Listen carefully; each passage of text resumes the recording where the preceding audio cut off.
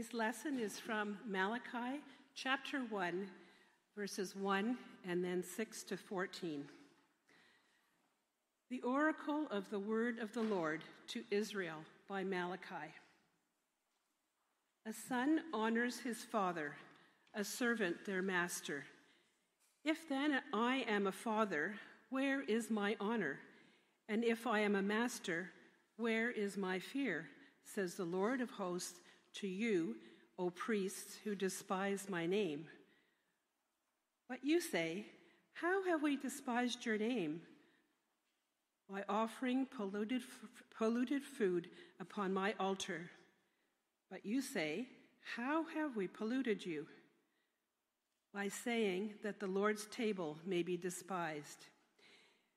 When you offer blind animals in sacrifice, is that not evil? And when you offer those that are lame or sick, is that not evil? Present that to your governor. Will he accept you or show you favor? Says the Lord of hosts. And now entreat the favor of God, that he may be gracious to you.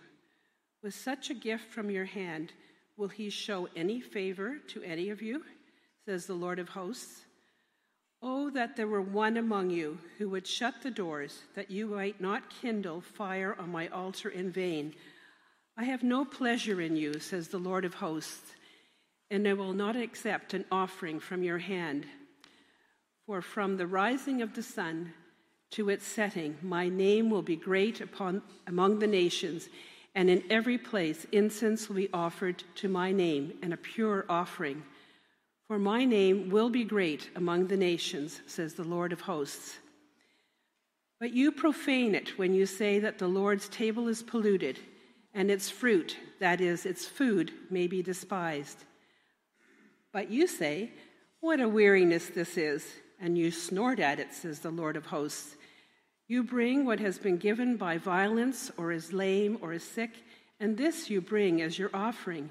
Shall I accept that from your hand, says the Lord? Cursed be the cheat who has a male in their flock and vows it, and yet sacrifices to the Lord what is blemished. For I am a great king, says the Lord of hosts, and my name will be feared among the nations. The word of the Lord. Thanks be to God.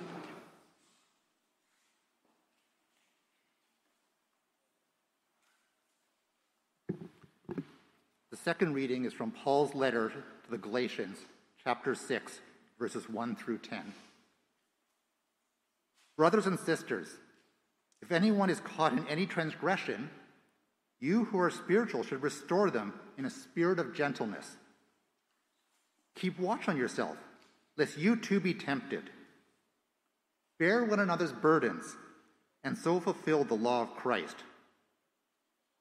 For if anyone thinks they are something, when they are nothing, they deceive themselves.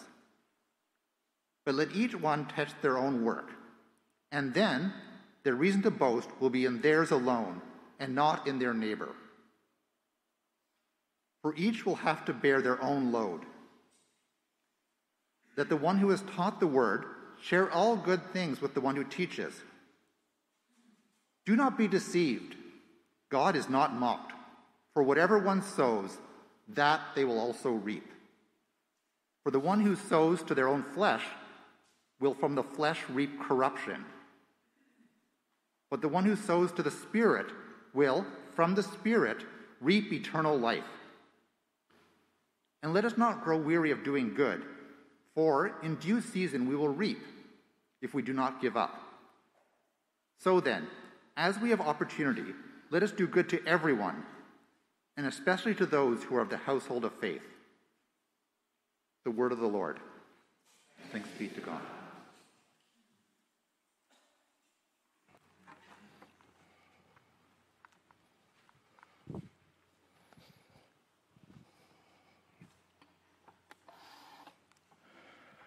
Would you pray with me?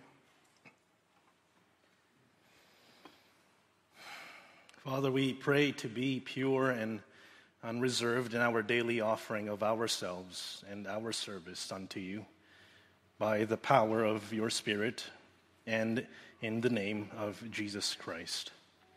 Amen. We're in the last book of our summer teaching series, and we won't have as much time in it as we did with Haggai and Zechariah. Now, in Malachi, there's a tiny debate over the name, as it may or may not be the actual name of the prophet. See, it translates into his angel or his messenger, and could be just a title of someone we don't know. We don't know for sure, but we at least know that Malachi was the last prophet who ministered in Jerusalem until another prophet came onto the scene some 400 years afterwards. That man was John the Baptizer. Now, for a bit of background, Malachi ministered around 100 years after Haggai and Zechariah. It was 100 years after them. That's a long time. The original leaders of Jerusalem, Zerubbabel and Joshua the high priest, they were already dead. The second temple was up and running. The sacrifices were again being offered up. Life for the remnant was pretty much back to the way things were. Now, that was the problem as well. Things were back to the way things were, doing the same terrible things that their ancestors did that had led them to exile in the first place. The sacrifices were robotic and reckless. People withheld the required temple taxes to the priests. Men divorced their wives for younger non-Jewish women, and then they worshiped their gods in turn. The rich, they enslaved fellow Jews who owed them money. People worked all day, all night on the Sabbath. There was idolatry. There was injustice again in the land. Now, even after back in the exile, it's come back to this. So how is this all happening again? Now, you may recall that when the Jews were first allowed to go back home from exile, there was great fear and great anticipation. See, this gave the people this adrenaline rush to start anew, to begin something that a new generation of Jews had never experienced before. And alongside them were the prophets Haggai and Zechariah, spurring them on with new prophetic imagination and hope. There was again the promise of a king who will establish the Messianic age in Israel and beyond. So the people got to work. They were excited, they were afraid, but their hearts were pumping. The blood was rushing, and they got to work. They rebuilt the temple. They immediately started their life back in the land. Challenging times, but changeful times when people responded to the message of the prophets. They'd rededicated their lives to God. Revivals were fresh in their memories. There were these clear, direct calls to change, and people felt like the day of the Lord was upon them. But then years and years went by. The people became jaded. They became jaded. Years turned into decades. There was no prophet Haggai. There was no Zechariah. Leaders like Zerubbabel and Joshua, they were no more. They were prodding the people from nodding off and dozing off. And time and ease had everyone slouching. And those who had the means began to hoard for luxuries and pleasures. Now, a recent study last year, they were conducted by Lifeway Research. They surveyed 1,000 American pastors. In the survey, they asked these pastors to identify modern-day idols that have lasting influence over their church congregations today. So they identified top eight modern idols in 2021, and they are as follows, in descending order. Number 1. Comfort, security, money, approval, success, social influence, political power, romantic love. We're probably not surprised by this list. These are great and appealing things in a society like ours to have. It's not wrong to have any of these things, but they've become such an obsession, even in our own lives. As I observe it here at Little T, as I see it in myself, you and I were habitually lulled by the siren calls of comfort, security, and money. It's become industrially efficient and convenient for many of us to just drift into today's cultural expectation that we work and we earn our wages for the goal of leisure and cozy living, vacations, travel, shiny things in our life, at least for us who can't afford it. This shifts a large portion of our time, our attention, and our money away from our social and spiritual obligations to God and to others, especially to the least of our society. Now, that was the same for the Jewish remnant. After so long living as political refugees, they finally got back home. They rebuilt their economy from nothing, rebuilt their temple, restarted the sacrifices at the initial cost of the little they had. Every family started off at equal ground. Everyone pitched in. They had work to do. They had their own share of work, and everyone reaped the fruits of the labor. But then the city grew. That was fantastic. Entrepreneurs and investors now had this booming market of population explosion. As repatriated Jewish families, they left the Persian provinces around them for a fresh start back in Israel. Small businesses became big, homes were being built and occupied. The horizon for opportunity and profit, it broadened. And just as gains were being made, disparity crept up beside the revenues. A social hierarchy emerged. Some people got more and more, many others got less and less.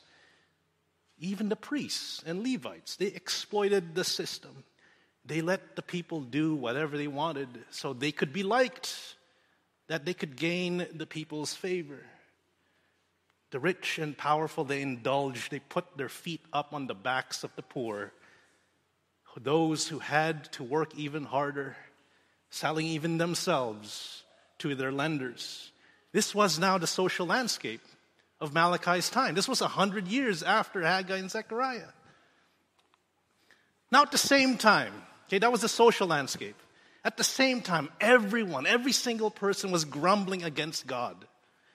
Those who were being taken advantage accused God of abandoning them, forsaking them to the predators. They felt forgotten and discarded.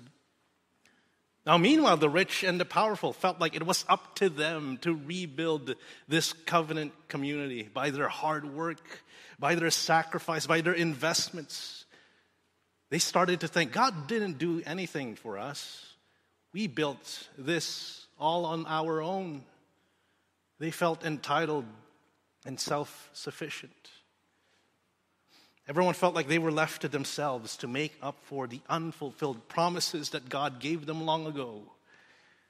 The words of Haggai and Zechariah from 100 years back about this messianic age, they lost their meaning. They lost their power. They were empty words, false promises from an absent and distant God. People were saying, God left us. He doesn't listen to our prayers. He won't budge even if we offered the prize sheep and goat and cattle.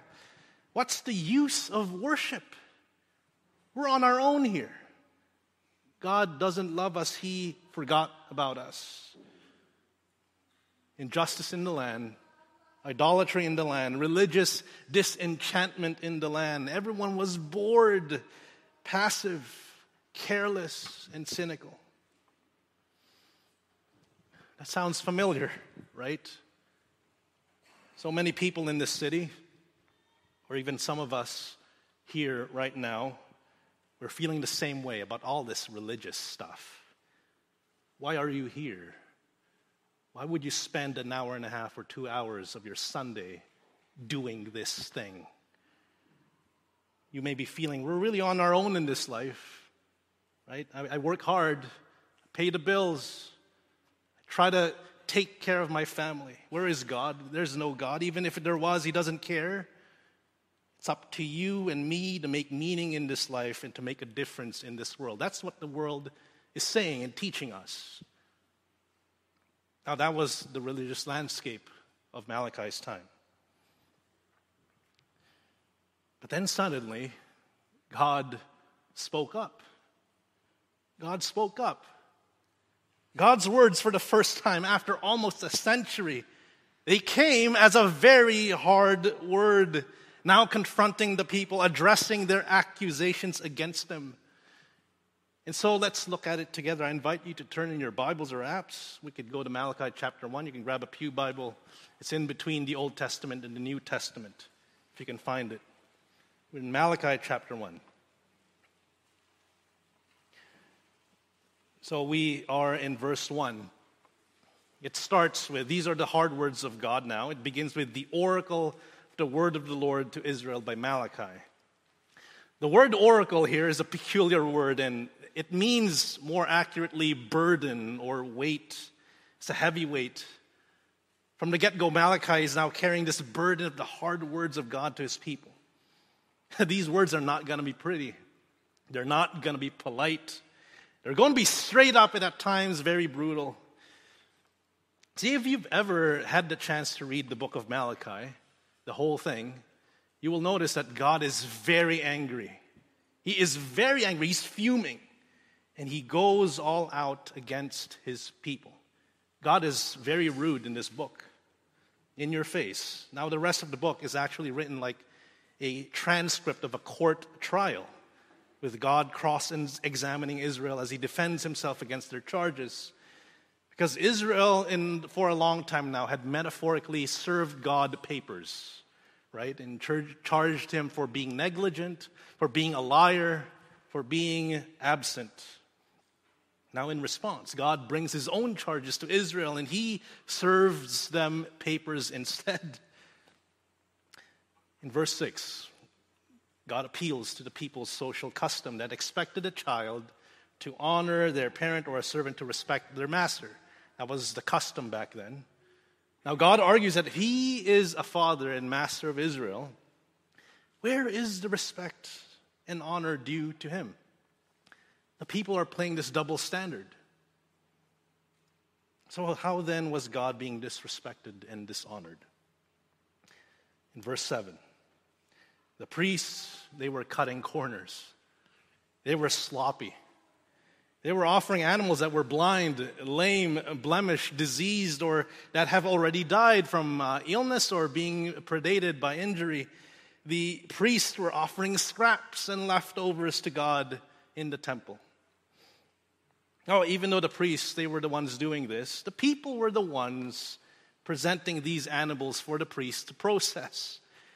Both priest and people, they connived to get rid of their junk animals by offering them as sacrifices.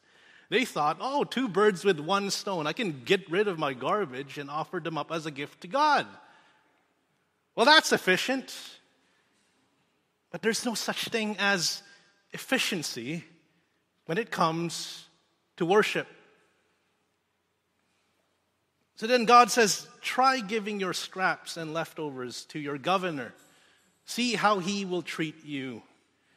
You wouldn't dare offend your own human leader this way, and yet you insult me with your hand-me-downs from the discard pile. Then comes this punch to the gut line in verse 10. God here is wishing out loud. He is thinking out loud that someone would just please lock the doors of the temple, close down church, than for garbage to be continually presented to him. It's pretty wild for God to say that he'd rather not be worshipped at all if his people kept on in their charade of going through the motions without them burning any real calories. I mean, why would you bother putting rubbish in a gift basket? You wrap it up in this shiny cellophane and put a ribbon on top of it. I mean, save yourself the trouble. If it's trouble to worship me, says God. I have no pleasure in you, says the Lord of hosts. God was obviously sore, but this was not coming from a place of need or insecurity or a lack of self-esteem. In verse 11, this is really the point of the whole book of Malachi. This is the thesis statement. God peels back the skies And he unveils the cosmic reality that he is, in fact, already worshipped and glorified by all that he has made. That is the point of the book of Malachi. From the rising of the sun and to its setting, my name will be great among the nations. God is not out to milk every drop of worship from everyone and everything, as though he could not get enough attention from you and me. Rather, God is prompting his people to the transcendent reality that is already around them, that is around us, that is pulsating with endless and imperceptible praise and glory unto him by all angels and archangels, by all the company of heaven and earth, by all that is visible and invisible. But they were only choosing to miss out. They were choosing to lose out on that privilege. They refused to see what's already going on around them. God gave Israel the exclusive pleasure and right to call him God and Father, and for them to be called his people when no other nation or people had opportunity. So God then says to them, all right, if you won't take this seriously, there's already an entire cosmos exuding with praise for me, and then I will invite the rest of the world to get the chance later on. But you would have only decided to miss out. You would have decided to lose out on the worship of the great King of the universe. That's exactly what happened. The Gentiles were brought into the worship of Yahweh through Jesus. And this was because the Jews finally rejected Jesus and killed him on the cross. I'm not making this up. This was the Apostle Paul's argument in Romans chapter 9 to 11. You can look at it later on. And the people complained in verse 13, oh, what a weariness this is. They snort and sneer at the Lord's table. That's not in reference to the communion table. That's about the tables where the priest would slaughter the animals. The people, they sighed and they groaned whenever it was time again to go up to the temple and present something. Worship was such a drag. Worship was so exhausting. I have to pay up. I have to give up my best. And for what? God doesn't do anything. But then in verse 14, finally, this is pretty intense. God curses those who pledge something to give, but then withholds it.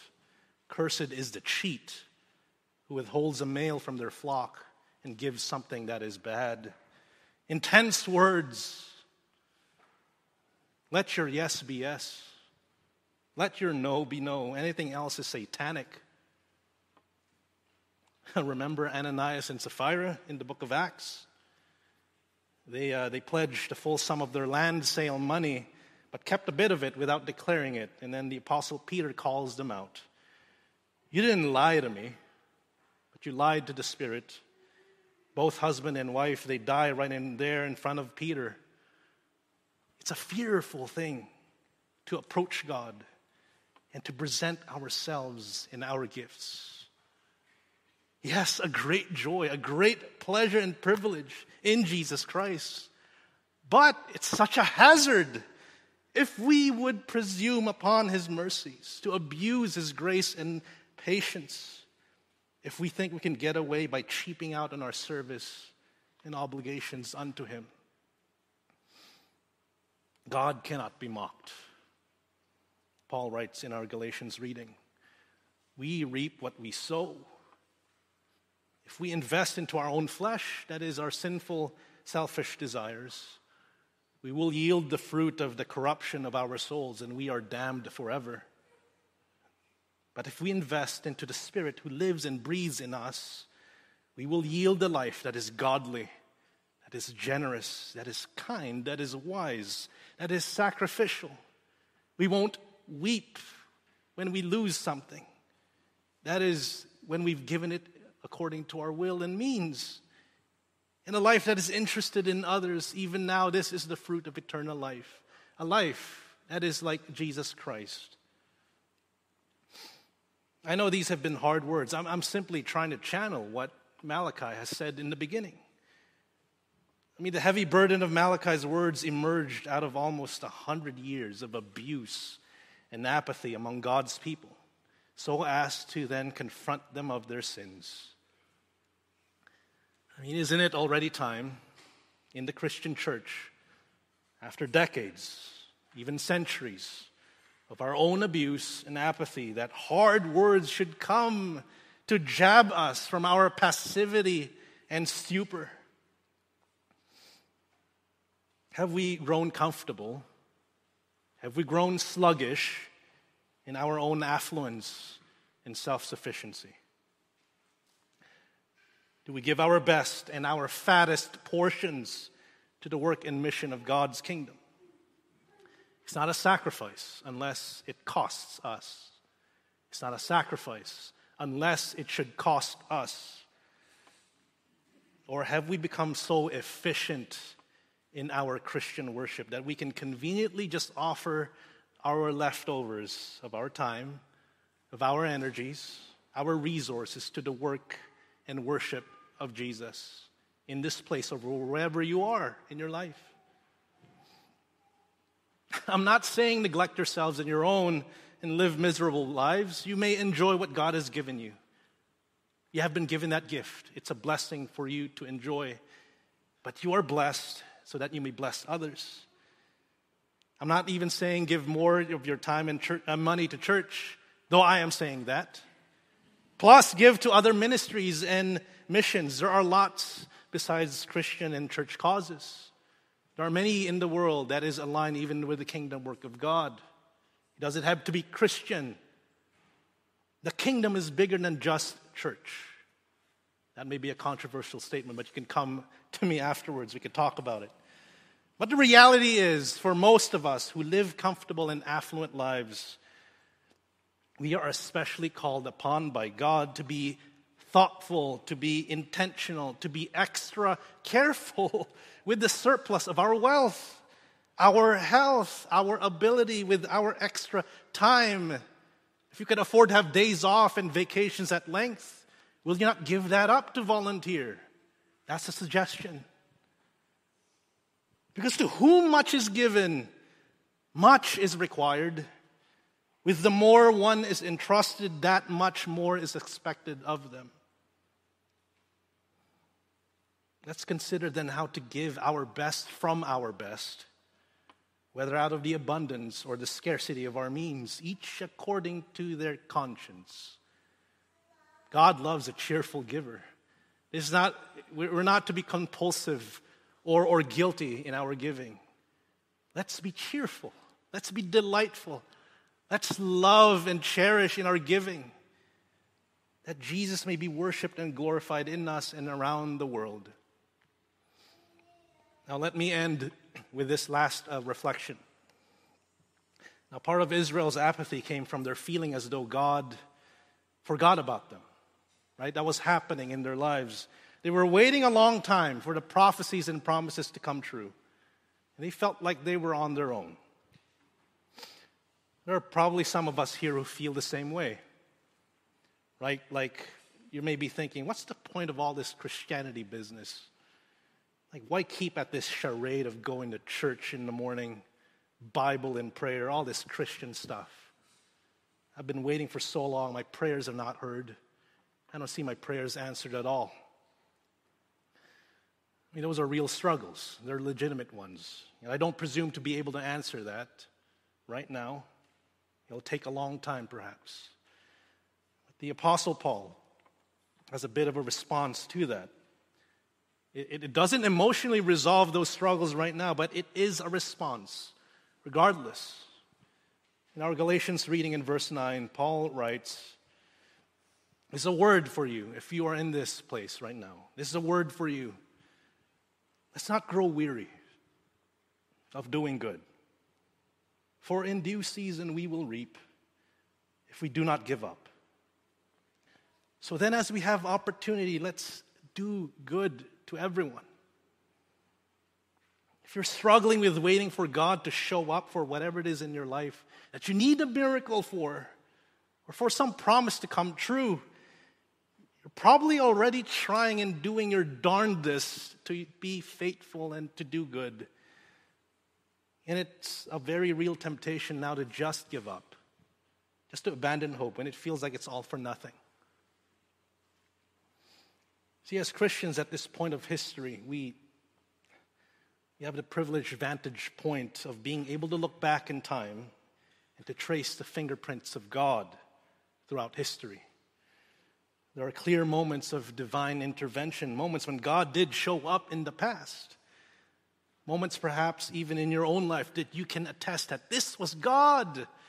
God came through because of a friend, because of a family, because of a sign, because of a check in the mailbox, an e-transfer that did not know where it came from. This has to be God. You could say that in your life. But I know these moments are far and few in between. We wish they were more frequent. I wish that for my own life. Many people of faith waited for a long time, and many of them suffered and died without seeing those promises fulfilled.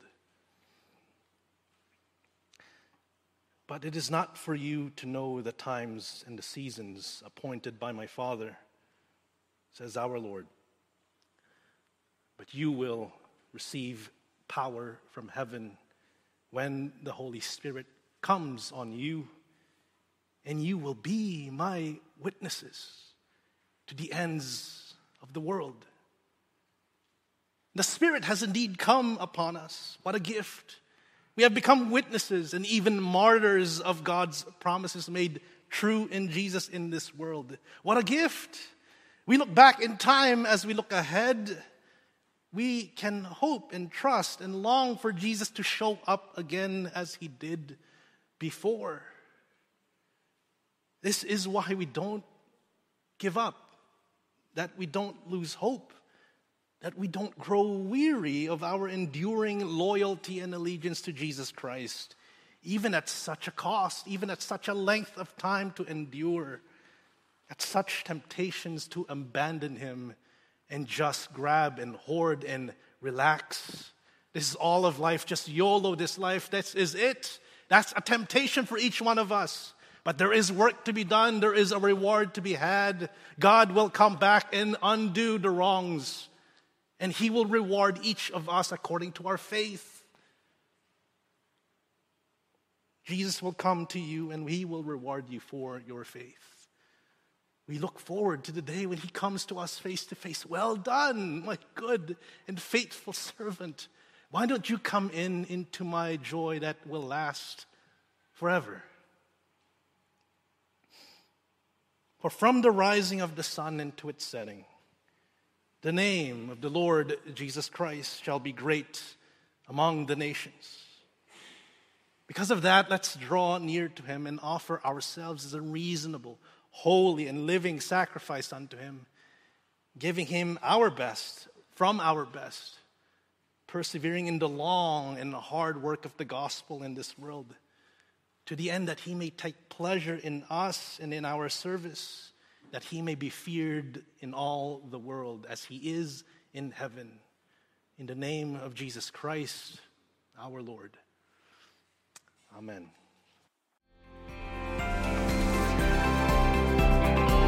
You've just listened to a podcast from Little Trinity Church in Toronto. Please check out our website at www.littletrinity.org to find out more about our ministries and services.